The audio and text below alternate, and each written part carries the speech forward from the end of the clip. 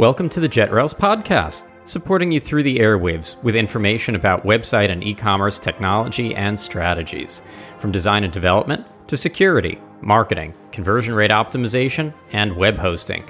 We bring you insights from industry leaders and experts. Hosted, edited, and published by me, Robert Rand, your friendly neighborhood tech ambassador. Hi, and welcome to an episode of the JetRails podcast. I'm Robert, your host. Today, we're going to be talking a little bit more about analytics, and in the e-commerce world, are you really listening to the stories that your analytics are telling you? Tons of data out there. We know that tech companies these days, in some ways, they're more data companies than software companies or anything else. That the data is really what powers a lot of the internet as we know it. And we certainly want to make sure that whether it's SMB or whether it's enterprise, that businesses are really taking advantage, that e-commerce businesses are really following the lead that the data is providing. So with no further ado, we've got a great guest with us today. We've got Mercer, who's going to be able to shed some light. Mercer's with the measurement marketing team. And would you do us the honors of telling us a little bit about yourself, your background, and what you do every day in the analytics world? Yeah, absolutely. Appreciate you having me. So my name's technically Chris Mercer, but everybody calls me Mercer. There's always another Chris in the room. And I'm the co-founder of a company called measurementmarketing.io. So our main job is to help train marketers, marketing teams, and business owners how to know their numbers, essentially. Technically, that's by using tools like Google Tag Manager, Google Analytics, Google Data Studio, and other platforms that are out there. Facebook Analytics as an example, Google Analytics 4, the new kid on the block, but really sort of understanding how do I use these platforms, to your point, to tell a story, because the data desperately wants to tell a story, but sometimes it's just not collected in the proper way and it's harder to get those answers. So that's our job, is to help marketers figure out how to do all of that so they can actually stop using those platforms and go back to work and start making improvements to their sites. So I'm going to really jump right in there. What are some of the ways that you've seen data turn back into money for folks? Because I could tease that along for a few more questions, but I'm going to get right to the heart of it. What have you actually seen impactful, powerful when it comes to educating the merchant into what shoppers are actually thinking, doing, or not thinking and doing based upon what the data is showing? Sure. So I'm gonna start with kind of covering a basic framework first, then we'll dive into that. So the first short answer in the framework is we have 5 key steps that everybody should be taking. The first is the one that everybody skips, which is you got to plan out things. So what questions do you want to answer? What information do you need to collect to get those answers? Ultimately, and this is the most important one, what actions will you take based upon those answers? That sort of happens in this planning stage. Then you do your build out, and that's where you're setting up all your measurement stuff. Then there's the reports, right? You're using the Data Studio or maybe the built-in reports and something like Google Analytics to get the answers. Then you start to forecast, and that's where it's a very important shift, where instead of always wondering what just happened and how are people using our site, you start asking questions like, how are people supposed to use the site? Right? You start to forecast what results are supposed to be happening, and then you measure against your forecasts. That's what will tell you where to optimize, because you very clearly see what's working and what's not, and ultimately be able to take the actions you want to take to improve results.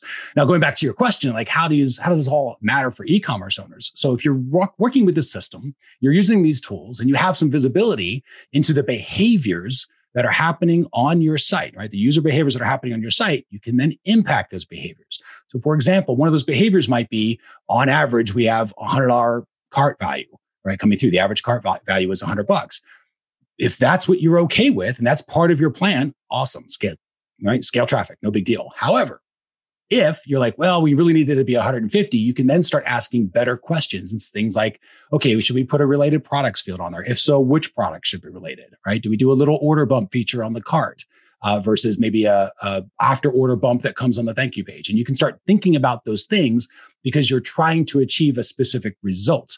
The reason you can achieve a specific result is because you currently know where you are, right? You know that you get $100 now on average. You know you want to be at 150. Here are the steps you're going to take to get there. And then you measure along the way, getting feedback. Did it work? Did the thing we learned work? And not to mention traffic sources. When you think about Facebook or Google Ads, email, right? Which traffic source is the best source? Should we focus more on SEO, or should we focus more on that Facebook paid campaign that the Facebook vendor says is working really well? You can measure for those results. And then so you can know specifically what types of results you get from what types of traffic. And ultimately, you can start really affecting optimization in that way. Would you say one of the challenges is maybe that some of these e-commerce merchants, they don't know what the baseline should be like for conversion rate optimization, that they have a conversion rate of, let's say, 1% or maybe 5%. And is that good? Everybody wants it to be higher. If they don't, come see me, right? Yeah, that's exactly right. See me after class, because everyone should want that to be higher. But is that part of the challenge in getting the data, analysis right? Is just understanding what kind of benchmark you should be looking for, or how to look at it? Because if not, they're just random numbers to people. Right. And so here's how you get around that. So one, to your point, there is that, and I was the same way when I first started out. It was like, I remember doing conversion rate optimization way back in the day for clients, and they would say things like, what's a good conversion rate? And I would have this nice answer of like, oh, it's better than it was yesterday. That's a good conversion rate, right? But at the end of the day, there is such a thing as good. They're at least good enough. And so, for example, to your point, maybe from cold traffic perspective, you might convert away from 1 to 3%. Warm traffic might convert substantially higher at 5 to 10%, right? So something along those lines. Different traffic sources will tend to fall into a range, right? So you know how well you've sort of optimized, and you can kind of reach a point of diminishing returns and go focus on something else. When it comes to numbers, remember this phrase: the truth is in the trend, the power is in the pattern. And numbers tend not to be random. So when you measure your results and you measure them consistently over time, you will start to see a pattern.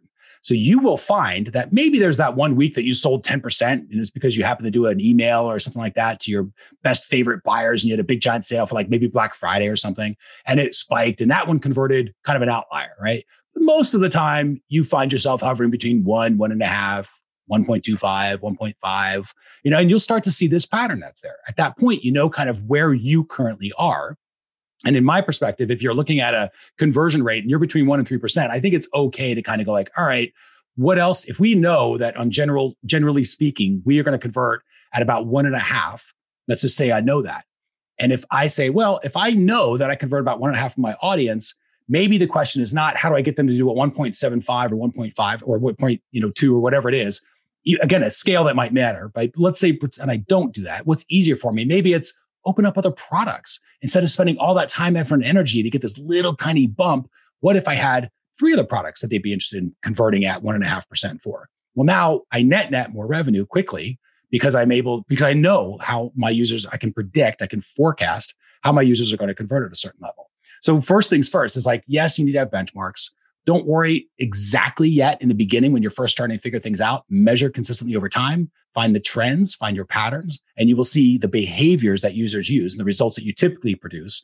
Then at that point, that's when you compare and say, okay, is this a result that I'm happy with? And then at that point, you start taking actions to improve it. Yeah, I think, you hit on one of the other challenges already. It's that you have to really look at the data individually. So if you're looking at traffic that's being driven right to specific landing pages through paid ad campaigns, maybe the bounce rates are higher to those because they're people that were looking for something specific, and either they were going to buy it or they weren't because maybe the price or something else is the point of friction. But that's different perhaps than somebody that comes in looking for more of a broad category and is going to look at a lot of different pages and is going to spend more time browsing. And so understanding some of that when you're looking at the data and looking for those trends, I always like looking at certain data points, like when the site search feature in an e-commerce site is used, if it has a bigger catalog, you expect that people that are searching, they kind of know what they're looking for already, that if they use the site search, that the conversion rate is going to be significantly higher. That should be. That's a great way for them to find what they're looking for. And when it's not, what are they looking for and not finding? And is it that the site search feature is not delivering the right results? Is it that the traffic source is bringing you people for things that you don't have, that maybe you should have? Maybe it's time to grow your product catalog a little bit. But there's information buried there for those that actually go seek it. There's treasure in their hills. Yes, that's exactly right. And to your point about site search, because there's that, if to your point, you're just saying, hey, if they're searching on my site, there is a higher level of interest that this user has, right? They are into you at this point because they're spending time, effort, and energy because that's a lot of friction to go to a search box, type it in, click around search results. They should convert higher. And that's how you said that, right? They should convert higher. What you didn't say is, oh, well, they should convert 4.2 times higher than average, because that's getting way too wonky, way too into details. And in the beginning, when you're just starting out, that's all you need to do is exactly what you did, which is go, this I expect, right? I am forecasting that somebody who's searching on a site should convert higher. Did they convert higher? And now you're answering that question. Is my website working like it's supposed to? Right? Is my e-commerce store working like it's supposed to? Is it allowing people who are searching and really into the brand or the products to find what they need? And now it's a lot easier to take actions on stuff because you're going into that data with a question in mind that you're trying to answer. If you just try to dive into the data, which a lot of people do, especially in the beginning when they're learning this stuff, they think they can swim around the data and they're going to bump into that like mysterious thing that's going to give them all the powers as a marketer. And it's just not how it is. You have to have a question in mind first, go into the data. And that's a perfect example of doing that with that site search. No gamma radiation there in the data giving you superpowers. No spider bites required. Exactly. No. All right. Well, I can always hope. Well, thinking of it from the reverse, I've been looking at this sort of data a long time as of you. Have you seen changes due to things like ad blockers that are getting in the way, different privacy measures? Has the amount of data being collected or the quality of the data in any way been affected by different evolutions in market? Or is it pretty much as solid as ever? Yeah, so definitely not as solid as ever. If anyone's been paying attention, you've got Facebook and Apple got no little tiff, and you will see platform changes. Like Apple is changing a dramatically amount of stuff. Google is also changing a lot of stuff and how they measure. You've got tech changes where you have ad blockers and extensions, browsers like Brave that are out there that are automatically keeping people from sending back any sort of information in terms of measurements. And then you've got laws, right? So you have this trifecta of GDPR in California and Brazil and everybody else. And so you have this trifecta of all these forces that are conspiring to make sure that in a year from now, we are measuring less, not more. And that's going to happen. So from a measurement marketing perspective, when you're looking at this, you have two options. One is like freak out, right? Technically three options. One is you freak out. And you're like, I'm not sure what to do in the world. And that's just not what's going to happen. Don't worry about that. Two is you try to get around it. And we get a lot of people that come to us like that. Well, how do I measure people who don't want to be measured? And I'm like, well, think about how you're saying that, right? Like you just don't. That's not the point. You're not, because worst case, even if you did figure out a way, it would be very temporary because somebody's going to slap a law on it. The tech's going to change again to snap that back down, and it becomes a little like black hat measurement. It shouldn't be a thing, right? So don't worry about that. Instead, you go, okay, how do I deal with the new world in front of me? And this is an important phrase to think about. The map is not the territory. So if I hold a map or if I'm using GPS, right? If I'm using GPS and it tells me to go down a street that is one way and it's the wrong direction, I don't just go, well, the GPS said to, so I'm just going to go ahead and do it, because the map, right? That representation is not the actual territory. It's not the real world. It's just a representation of the real world. So what's happening from a measurement perspective is we've been able to map things out with lots of data, right? Lots of different data points and everything else. We are going to have less of that. So the maps will change, but the market, the territory, the real world is not changing. People are still using iOS. They're still buying stuff on phones. They're still buying stuff in different countries. They're still doing what they do with our websites. We just may not be able to measure it in exactly the same way or have access to every single step that we were used to measuring. So the map changes, but the territory doesn't. And we just have to learn as measurement marketers to change how we measure things. And when we do that, we can still figure out, you can still see how people are using your site, albeit in a different way. And it's okay. And I'll kind of answer the other question about the idea of like, what if there is less in this whole accuracy thing, right? So we call it the A word here at measuremarketing.io because I don't like accuracy. There's no such thing as accuracy. Never has been technically. Definitely won't be in the future. But what you want is something useful, right? Because that's the whole idea of measurement, is that it gives you direction onto what actions you can do to influence a result in a certain direction. That's what you want. You want that direction with that action steps. So when you think about the idea of accuracy and this idea that we're going to have less, not more, to measure, think about sample size. I'm actually kind of excited for this in 2021 as a trend because sample size will come back into vogue, I think, a little bit. People will go, wait a second. Like if I need to predict out what 100 people are going to do, I pretty much, with any sort of reasonable accuracy, I have to ask probably around 100 people. But to predict out what 100,000 people are going to do, I only have to do roughly like 10,000. And to predict out what 1 million people are going to do, it's like 14,000. So it's not that much more. So you need a little bit of data can help you to predict how your market is reacting on the site, the behaviors that are happening on the site. And that is unbelievably useful. So even if you lose, again, depending upon the traffic you have on your site, even if you lose the visibility, remember the traffic is still there. But if you lose the ability to measure half your traffic, 80% of your traffic even, you can still, with what's left, find some incredibly useful insights you can take action on. And more importantly, adjust your forecast and say, okay, well, based on the actions we're taking this week, here's what should happen next week. And you can still measure to make sure you're getting those results. And a lot of us have already been forced to do a lot of that because, Google used to tell us a lot more about what people were actually searching organically. And a lot of that is now not provided, that you only get a sampling of it. If we want to think about it that way, that there are other data sets that are similarly obscured or obfuscated from us. So it's a trend line that I think everyone in marketing and analytics has been fighting. And on the other side of that, though, to kind of look at the other challenge, have you seen bot traffic and other, I'm going to call it fake traffic. It's a form of real traffic, but it's not good traffic. Right. Poor quality traffic. Yeah. I mean, if you're a site that gets 10,000 visitors a day and you get, all of a sudden you start getting, 5,000 bot hits a day that are being calculated, that'll throw off, for let's say that they're all bouncing or the time on site is very low, or it'll throw off your data significantly. Have you seen that causing more grief or less grief based on how the tools are filtering or not filtering that sort of event? It's a really good question. So generally speaking, tools like Google Analytics are really good about filtering out most bot traffic. That said, there will be bot traffic. It is just something that's going to happen, and it'll be a big spike, and then it'll be added to the filters, and then you can pull it out. Now, there are two different Google Analytics now. There's like this universal analytics, which is kind of the analytics of today.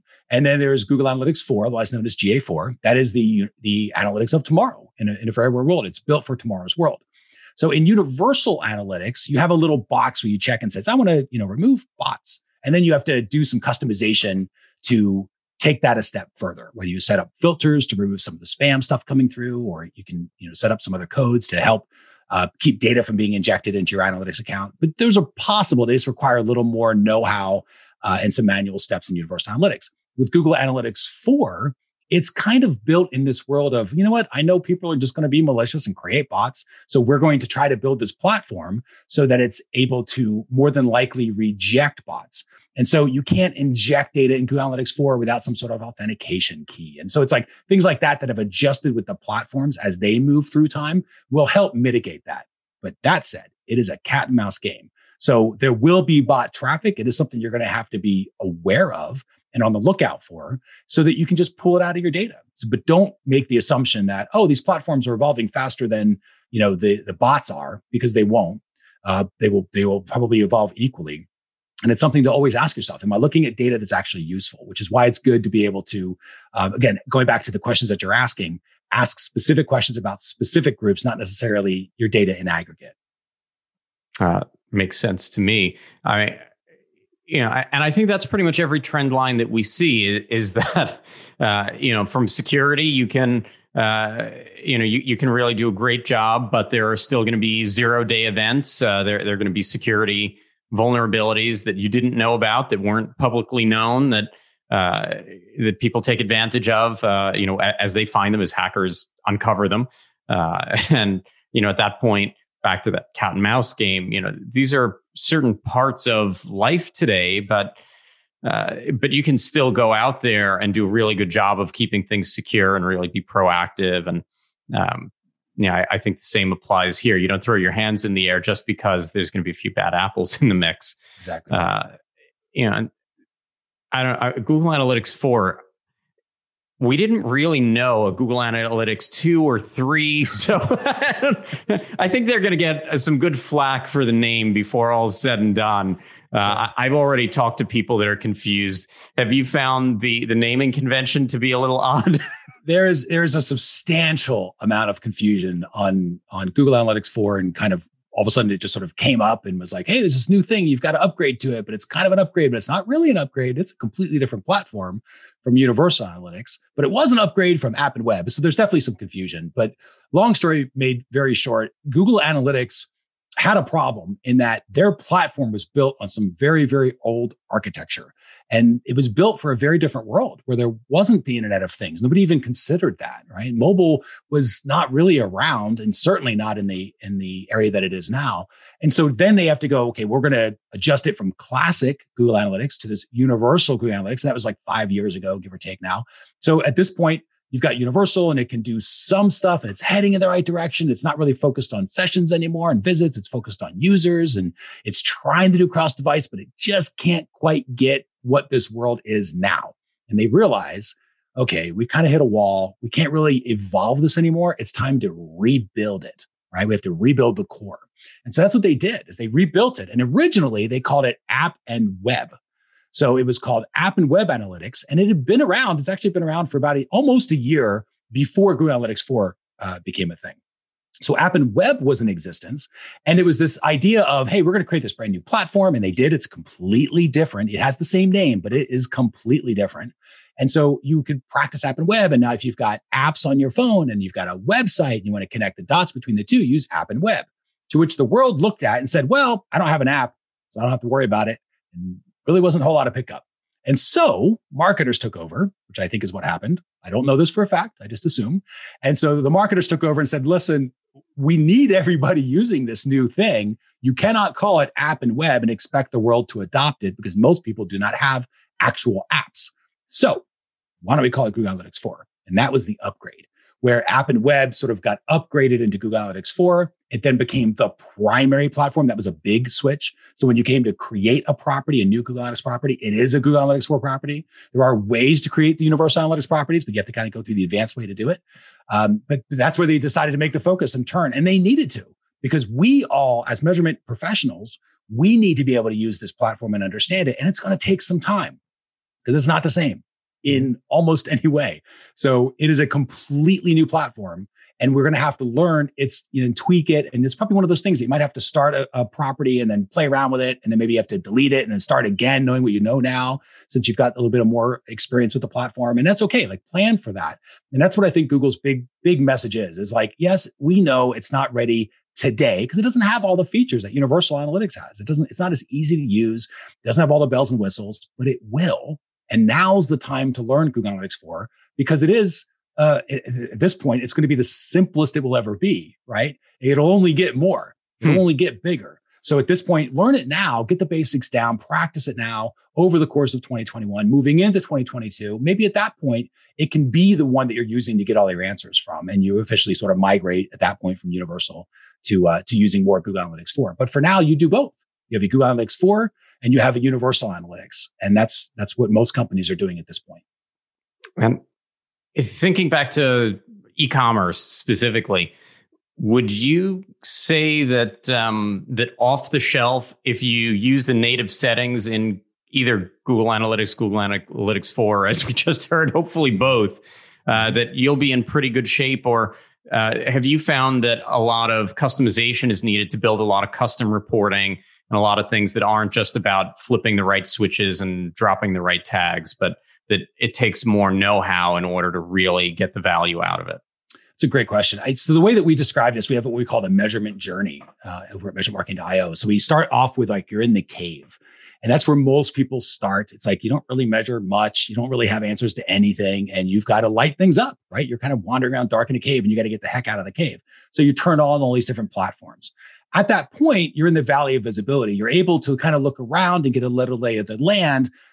And you might be able to answer questions. And again, it's all about the questions you're asking. If the question is, how many people saw my site yesterday? Turning things on kind of helps with that, right? Gives you at least a rough idea of that answer. If the question is, well, how many people are coming in from my email?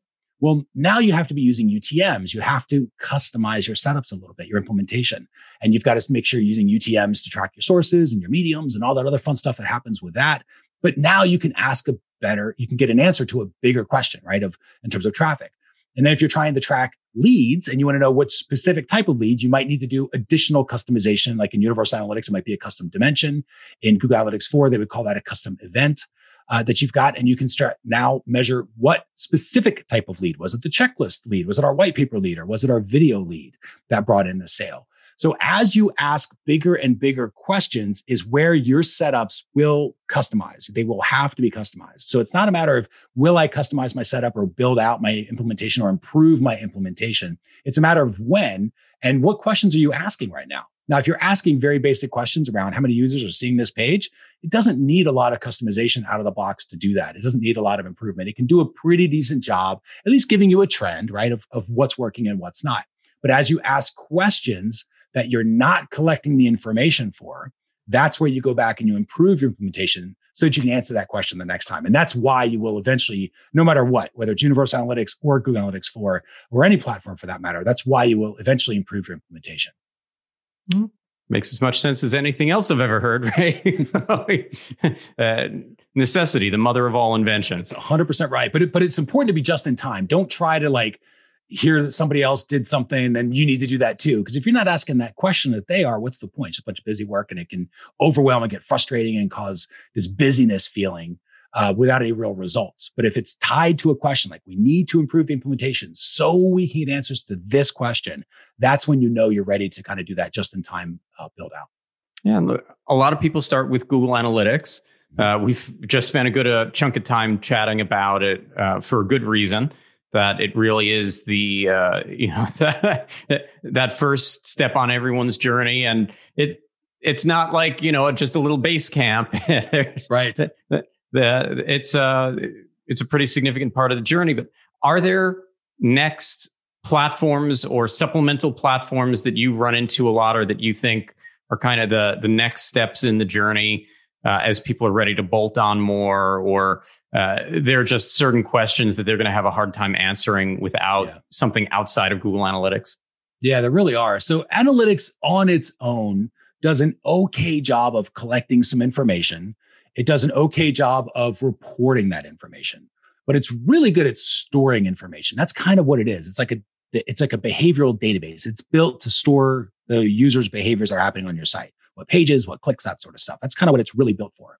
So there are other platforms in the Google marketing universe that are purpose-built for very specific things. So there's one that's built just to collect information. It is purpose-built, super easy for marketers to use, a little bit of a tiny learning curve. But once marketers know how to use it, this thing called Tag Manager, Google Tag Manager. And what a tag manager does is it allows the marketer to get a better understanding of more specific behaviors that are happening on the site. So for example, not just that the page loaded, which something like Google Analytics can do on its own, but did they scroll down 50% of the way, 25% of the way, 75% of the way? Did they spend 67 seconds on the page? You can get very specific. Did they look at my reviews? So if you think about an e-commerce store, did they spend time looking at the reviews? Did they spend at least 67 seconds looking at reviews? You can get very specific on the behaviors that you want it to collect. Now, once it collects that behavior, Tag Manager doesn't store the behavior. It just collects it. It makes you aware of it. So it has to send it somewhere to get stored. And that's where analytics comes back into the picture. So now analytics isn't really collecting data on its own. Tag Manager collects the data. It sends it to Google Analytics to be stored. And at that point, you have reports that are in Google Analytics, but let's face it, they are not most interesting reports to look at. Sometimes they're a little too generic and we need to customize some stuff. And that's why Google created Google Data Studio, because Google Data Studio fills in the reporting gap. And so you have Google Tag Manager that collects the information that you need to be able to get answers to the questions that you're asking. It stores that information in a platform like Google Analytics. And then Data Studio comes on. And that's where you build your reports and your dashboards to say, okay, now I need to get the answers to the questions, right? I've stored the information, but I still need to get the answers. That's where Data Studio comes in. And that's where you hook it into Google Analytics and you use it to build out maybe a customer journey funnel flow of what's going on. How many people are seeing a product detail page? How many of those add to cart? How many of those start checkout? How many of those finish checkout? What's the average cart value? All that stuff can be pulled into Data Studio. You can build a nice little dashboard. So at the end user, maybe it's a C-level or maybe it's yourself, you're looking at that dashboard and that's what's telling you, okay, here's what we thought was going to happen. So we thought of, let's say, every 100 page views that were coming in, we figured 10% went out to cart, but turns out it's 40% are out of the cart. And so, okay, what does that tell us? Is it certain pages that are really popular when it comes to add to cart versus pages that are, or products that are not likely to be added to cart? What might be causing that? Right? Going back to the reviews, if you use Tag Manager to measure how many people are seeing reviews, you can build a store that information in analytics, but then you can build a data studio report that will show you that, give you that answer of like, okay, people that are seeing reviews for, let's say, at least 60 seconds or whatever the number was that you were measuring for, that behavior that you were measuring for, what's the average cart value of that versus people who didn't do that? And you seeing that and go, well, I think it should be at least twice, but it wasn't. Maybe it was 3x. And you go, wow, reviews matter. We got to really focus on getting reviews in these other products. And maybe don't have as many, right? And you can do an email campaign for people who bought that product and get reviews in there so that you can then 3x the average cart value. And you can measure for all of this. So those three platforms, they are built to work together. And at a certain point, it goes back to that measurement journey concept. At a certain point, your implementation that you're improving, it's not just the tool itself, it's adding tools. And so it's the suite where you use Tag Manager to collect the information, analytics to store the information, and Data Studio to build your reports. That makes sense. And look, there are benefits along the way. Like with Tag Manager, it really cut down on the amount of time you have to spend editing the actual code of your site or getting your developers involved every time that you have a new tag. Need to get involved in that. Not to say that there aren't times that something needs to be added somewhere within the site, but there's a lot of benefit to making these things much more marketer friendly, much more, what I'll call admin or e-commerce manager friendly to the people that need to use the data day in and day out, and free them up as much as possible. With that in mind, I was recently, I know we just talked about a lot of Google products, and I'm a big fan of these products. I was just testing out a few weeks ago Microsoft Clarity, which reminded me of Crazy Egg and some of the other Hotjar and So there's a long history to wanting to be able to visualize what the customer's journey through your website is. Heat maps and recordings of sessions and different things, all anonymized, of course, just like all the other data. But do you have any thoughts on that side of the fence? New tools coming out or other supplemental tools that you see bringing additional value outside of the Google family? Yeah, I think that's a really good question because there's this just because the tech exists, should I use it? Right? There's there's a new tool, new shiny object, and then you got 27 different things that aren't really, and 20 of them you don't use anymore, right? With Clarity, it was interesting because it's Microsoft's foray into analytics, and they came at it from a completely different way. Facebook Analytics came out years ago. It's very much like Google Analytics 4. Like those two platforms are kind of uniquely the same. But Clarity is different. It really went after the more visual components and it tells a story. Like there's a little report on there that pops up automatically that's like rage clicks, right? How many people are clicking on the same spot over and over again, which might indicate that a button is not linked or something looks like a button, but it isn't, but they think it is. And you can click onto this and then it'll show, here's the recordings where you can show where it shows somebody and you can see, that's the button they're clicking on. I can go take some action on that. And it was a really interesting take. Instead of them going into this deep dive analytics stuff and to be honest, competing against Google, which I think sort of owns that market, Google and Adobe, instead of doing that, they're like, you know what? We'll go after some of these other ones. I would be, a little worried if I'm some of these other platforms that are out there because it's free. Clarity is free. And it's unbelievably easy to set up. You just put a piece of script on your pages. We've used Tag Manager to get it on our pages. And it works within hours, right? You've got some really interesting information and you sort of have this 24/7 recordings and heat maps and some really good visual components. So if you are not comfortable with data, meaning data tables and looking at spreadsheets and that sort of stuff, some people are, they're quote unquote numbers people. There are others that are not, which again, I think Data Studio does a great job at. You can develop a Data Studio report that is the visual component of a funnel. So people can use it and make that data a little more accessible. But then you got Clarity where it's like, okay, I'm going to watch a recording. The only thing I would encourage people to remember is that just because one person did that does not mean everybody's doing that. So take it with a grain of salt too. Yeah. But it is really, if you've got thousands of web hits, are you really going to sit there watching thousands of recordings? I hope not.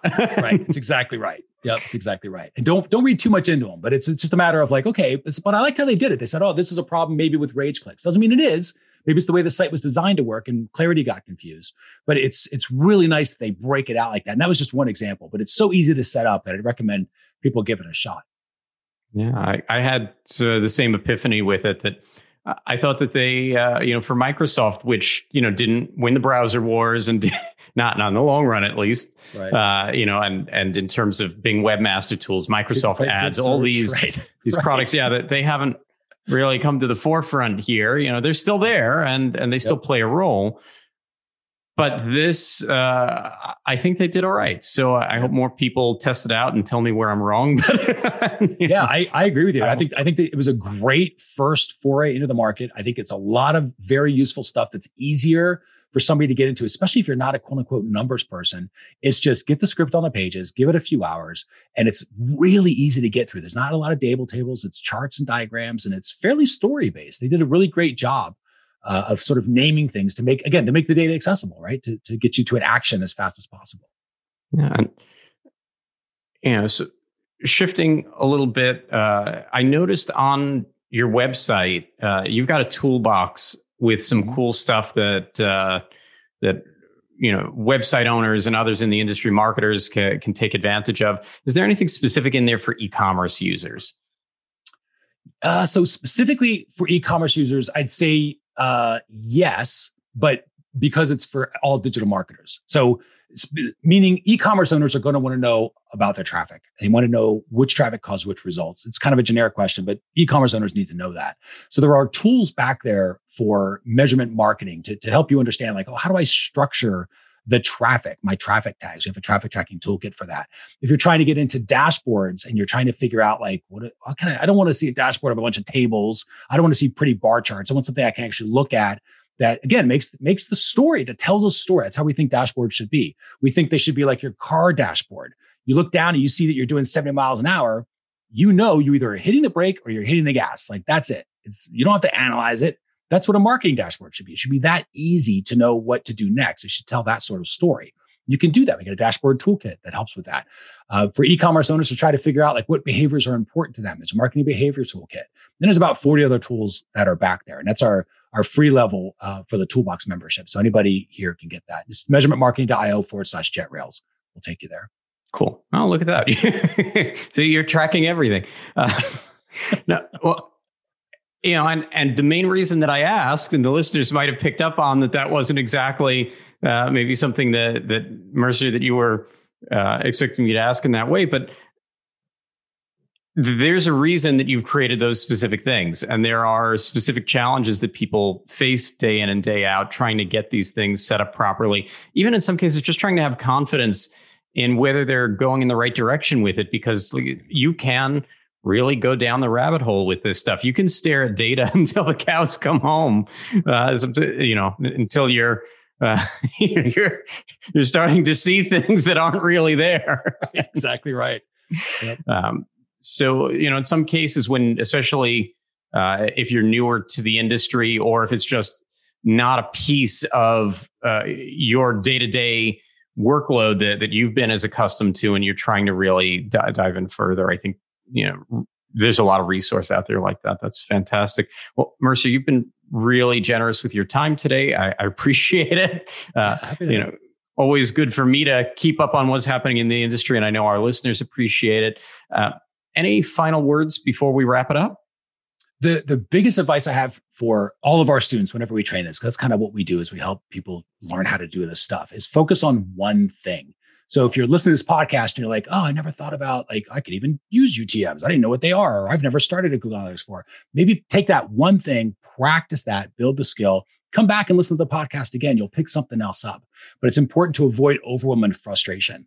And I would say, if you are brand new, you've really thought about measurement in terms of a framework or a system before, then focus on those 5 pillars, which is, the planning first, then you do the build out, then you generate the reports that give you answers, then you forecast. Very important to start marketing forward and saying, not just what just happened last week, but here's what's supposed to happen next week. And then did it happen? And you measure against your forecast and optimize. And when you follow that 5-step process, this whole thing gets much, much easier. And of course, measurementmarketing.io/JetRails if you want to take advantage of that Toolbox membership. It's totally free. Just our way of helping to give back to the community. Awesome. Same way I like to think about a lot of this, that, and JetRails as web host, we talk about things like site speed consistently. And it's the same sort of thing that you're not necessarily trying to get your site speed to less than a second. You're trying to get it to the best possible place based upon the size and scale and needs of your website and your shoppers. And there are all these things that come together, but you want to be heading in the right direction. And you want to make sure that you're using the right resources, that your vendors are using the right resources, that all these things are working to your advantage. And so I think that's really speaking, the same language that I do here every day. Mercer, thanks again for your time and for your wisdom today. For our listeners, as always, thanks for tuning in. We'll have more great episodes for you shortly. And in the meantime, stay safe, stay healthy, and happy selling. Thanks for listening to the JetRails podcast. You can subscribe wherever you listen to podcasts. We also post full videos of most episodes on the JetRails YouTube and Facebook channels. You can find links at jetrails.com/podcast. Have questions about an episode? Is there a topic you'd like us to cover in the future? We're at JetRails on LinkedIn and Twitter. Do you want to sponsor this podcast? Sorry, but we're committed to ad-free listening. We are, however, always looking for guests that our listeners will benefit from. And don't forget to like the podcast on whatever platform you're tuning in from. It's a small ask, but it's a big help. We appreciate it, and more importantly, we appreciate you.